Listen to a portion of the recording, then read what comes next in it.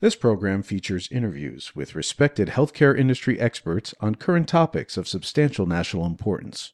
Your host for the program is David Introcaso, a DC-based healthcare policy analyst and researcher. We invite you to comment on the program by visiting thehealthcarepolicypodcast.com. Now, here's David. Welcome to the Healthcare Policy Podcast. Again, I'm the host, David Introcaso. During this podcast, we'll discuss congressional Republican proposals to reform the Medicaid program, likely via per capita caps. With me to discuss the topic is the Executive Director of the National Association of Medicaid Directors, Matt Salo. Matt, welcome to the program. Thanks, David. Great to be here. Mr. Salo's bio is posted on the podcast website, and just to note, for this interview, his comments will be his own. On background, what the ACA chiefly does is subsidize insurance coverage for the poor and near poor via Medicaid expansion and tax credits. As early as this week, the House Republicans will mark up ACA repeal or reconciliation legislation in the Energy and Commerce and Ways and Means committees that will negate or substantially undermine this achievement. The Republican House legislation is expected to repeal Medicaid expansion under the ACA that has to date added 11 million lives to the program that now covers in sum 74 million Americans. Though House Republicans have not yet made public their proposed legislation, there's evidence leadership will propose to end ACA Medicaid expansion in 2020. That means after 2020, the 32 states to date that expanded Medicaid coverage will effectively go back to their pre-ACA federal matching rates. If these states wanted to maintain expansion, it would cost them approximately $250 billion. Beginning in 2019, all states would receive payments in the form of per capita caps. Because Medicaid costs per penny are expected to rise faster than states' capped amounts each year, it's estimated all states would be on the hook for another $250 million over the next decade. With me to discuss Republican proposals to reform the Medicaid program that the National Association of Medicaid Directors states in its literature could expose states to the greatest intergovernmental transfer of financial risk in the country's history is, again, Matt Salo. So, Matt, with that as a somewhat lengthy introduction, let me begin by asking you very briefly to describe the work of your organization, again, the National Association of Medicaid Directors. Sure. So NAMD is essentially the trade association for the 56 individuals in all the states and U.S. territories who run the Medicaid program. So our members are state government employees, but they are the ones responsible for running the program that collectively accounts for about $500 billion of state and federal spending per year and currently covers more than 73 million Americans. We are a bipartisan group by definition, and we are consensus-based. So it's actually, as we talk about reform proposals, and I know we'll get into this more later, that certainly creates logistical and strategic challenges of trying to figure out how best to stay engaged given that requirement around bipartisan consensus. Okay, thank you. As I stated, though no one has seen what legislation the House Republicans will mark up this week, what's your understanding of the current House Republican Medicaid reform proposal? So, as you pointed out, we have not seen the details. We certainly expect there to be markups soon. But what we're looking at, or what we're anticipating, is pretty significant changes to the financing sort of underpinnings of Medicaid, both in terms of the underlying Medicaid program, as well as the expansion that was a part of the Affordable Care Act. And I think the numbers being thrown around range between $500 billion and $1 trillion in federal savings over a 10-year window. And it would certainly look at requiring states to convert at least some portion, most likely the expansion population, if not other parts, of the Medicaid program into a per capita cap funding arrangement. which would limit the federal spending and limit the federal exposure in terms of future cost growth and, as you pointed out, financial risk of paying for and taking care of the country's healthcare safety. Well, let's get into the details, of course, here. Let me ask first does your organization have a preference, or maybe you individually, whether it's per capita caps or a block grant? So the short answer to that question is no. We, as I said, the Medicaid directors, we're civil servants, and every one of my members reports up, if not directly, then somewhat directly to a governor. And the question around, should you block grant or should you per capita cap, or which of the two is better, is generally a combination of a highly political question, which is above the pay grade of my members. Mm-hmm. That the governors themselves are going to be weighing in and quite possibly very, very different ways. But another way to think about it is block grants and per capita caps and allotments and other ways to rethink how Medicaid is financed can kind of come down to basically a formula fight. And you can think about block grants, you can think about per capita caps, you can think about allotments, and the devil really is in the details. When is the base year? What are the trend rates? Are there trend rates for different populations? Are there exceptions for for crises that happen in the meantime? A lot of those questions, what's better, a block grant or a per capita cap, really is going to come down to an individual state looking at the numbers and saying, is A better than B for me today? And what about 2 years from now, 5 years from now, 10 years from now? That's not necessarily as political, big P, political, of a question as should you block grant program, but because it sort of creates so many formula fights and food fights, it's something that there just isn't going to be consensus on amongst our members. Thank you. So you're right. This all, like everything, comes down to the specifics and, as you note, the formula. There are several variables in all this. Let's just delineate them possibly more clearly.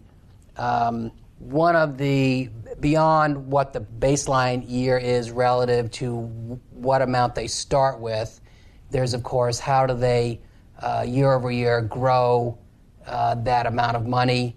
One of the concerns relative here is when and if there is, or maybe not if, but when there is rather the next Zika or other unanticipated outbreaks.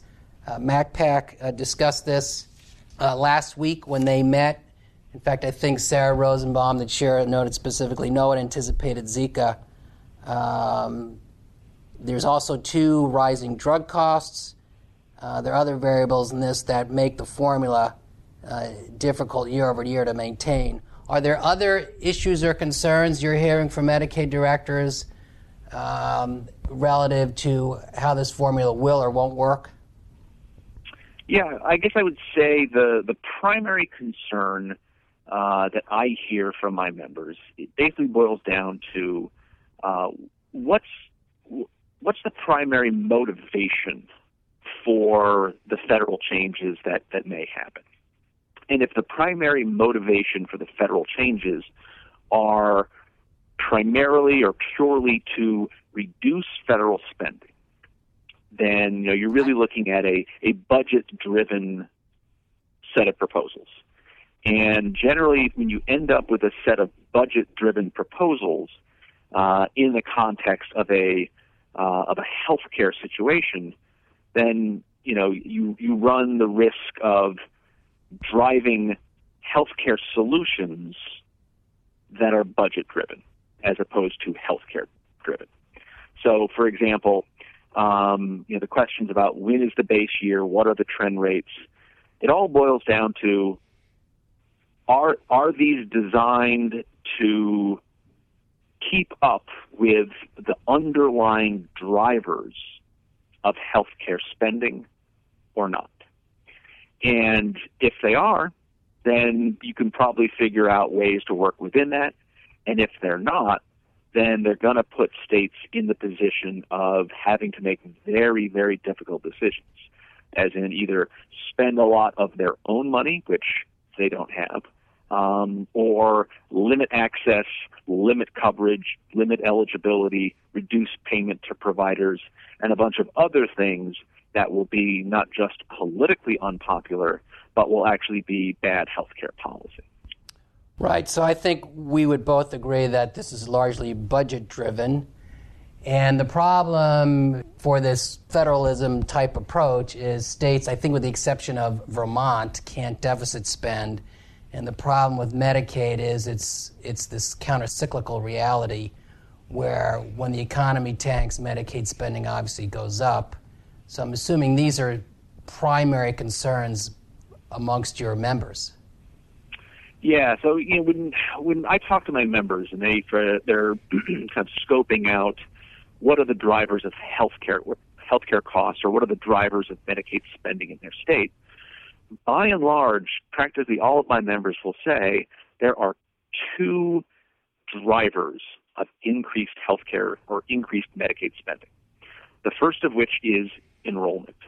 And enrollment can be due to a lot of factors. It can be due to, counter-cyclical changes or recessions or other types of macroeconomic issues, putting more people out of work, out of access to health insurance, or below the poverty line. Excuse me. The second broad issue where my members report is really driving Medicaid spending is prescription drugs. And, you can think about things like Zika, where, as you pointed out, no one even knew this was an issue a couple of years ago. Similarly, for things like hepatitis C, when the pharmaceutical cures to hepatitis C came around a couple of years ago, no one really knew this was coming, and no one knew it was going to be as expensive as it was. But that was something that a lot of people could look to the current structure of Medicaid to say, well, as much as we're spending, we know, or as expensive as these drugs are, we know that the federal government that is there to share in the risk and to pay for their share no matter what we do moving forward. And so, I don't know what the next blockbuster drug is that's going to have that kind of exposure. But what we do know is that there are things in the pipeline and things that are percolating, popping up all the time. We see, there's a drug called Spinraza that just got approved by the FDA to treat muscular atrophy. And I'm seeing list prices for this drug at $750,000 a year. We anticipate there are treatments for horrible things like sickle cell anemia that are going to be, potentially extremely expensive. And certainly the holy grail of a lot of pharmaceutical innovation, development, and testing is treatments for Alzheimer's. We desperately need those to try to improve the health and the well-being of the nation's seniors. But if we actually get to a point where we've got something that looks like it works, and everyone in this country is going to be taking it, that's not going to come cheap either. So, we don't know what they will be. We don't know when they will arise. We don't know what they will cost. But we know those things are out there, and they will happen at some point. And so I think the key takeaway for a lot of my members is, if you think about it from a very philosophical standpoint, a block grant or a per capita cap really isn't that different from the relationship that state Medicaid programs have today with managed care plans. Every year you contract with a managed care plan and you set a capitation amount.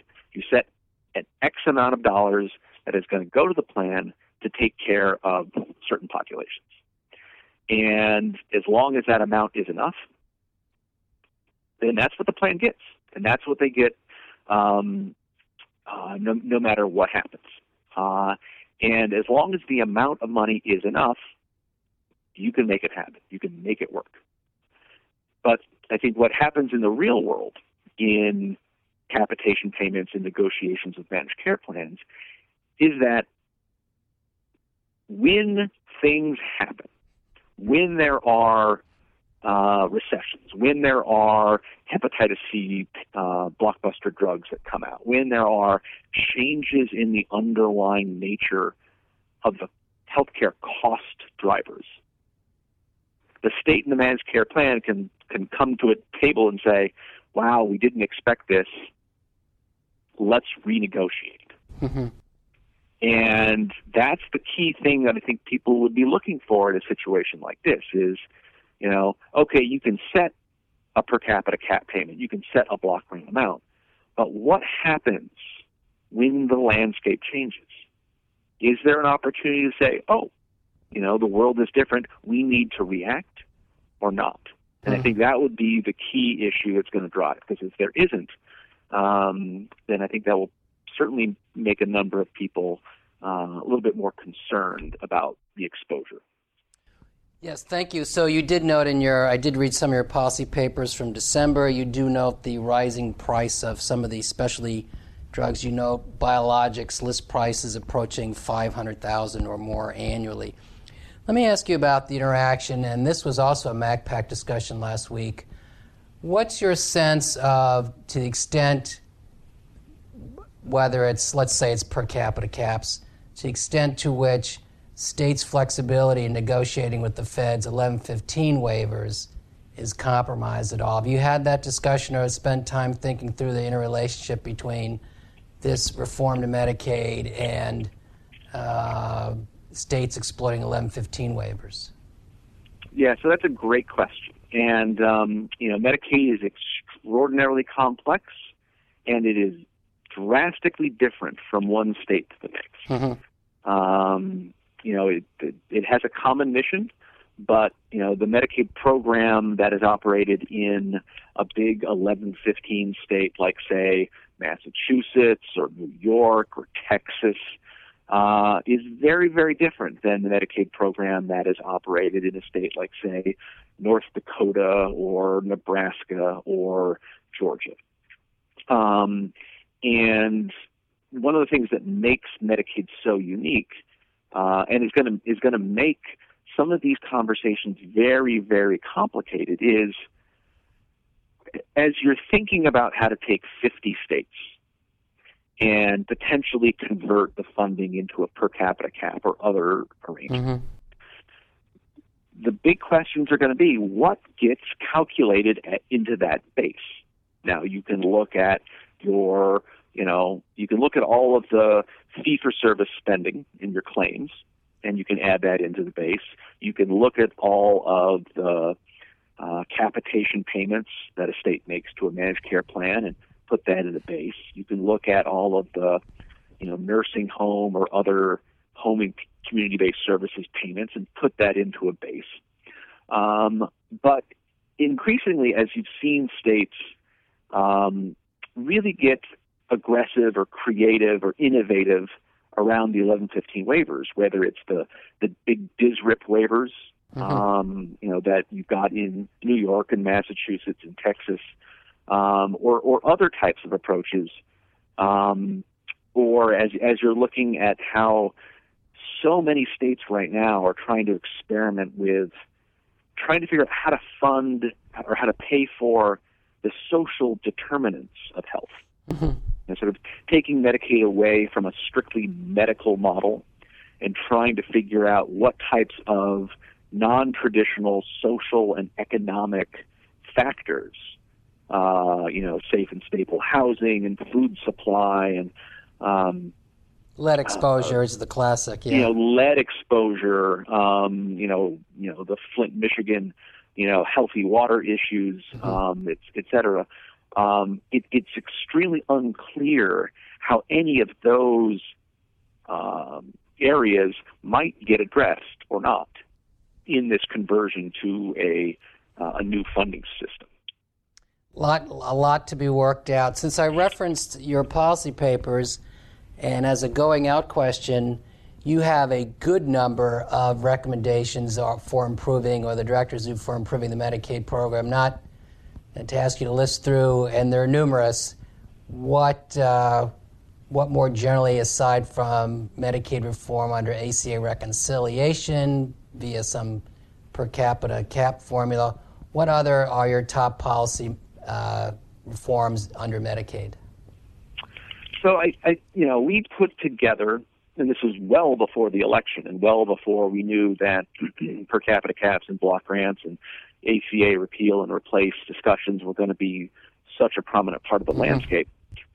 We had put together our wish list of things about the Medicaid statute, federal Medicaid law, that we think ought to be changed just because it makes for a better, more effective, more efficient program. And there's a lot of things in there, ranging from how we deliver, pay for prescription drugs. That comes up a lot, again, with Medicaid. But also with things like how we pay for the health care that's delivered in federally qualified health centers. We had a lot of reforms that really try to get at some of the fragmentation of mental health and substance abuse treatment that currently exists in the healthcare system, and a lot of other recommendations around the intersection between Medicare and Medicaid, the low-income, frail seniors and people with disabilities who comprise the group we call the dual eligible. Right. So there's a laundry list of things that Medicaid directors, on a bipartisan consensus basis, would say, here are things that need to be fixed in order to make a more efficient, more effective program. Some of those tilt at windmills of very powerful vested interests, like, for example, pharma or the health clinics. And some of them, quite frankly, might spend more federal dollars.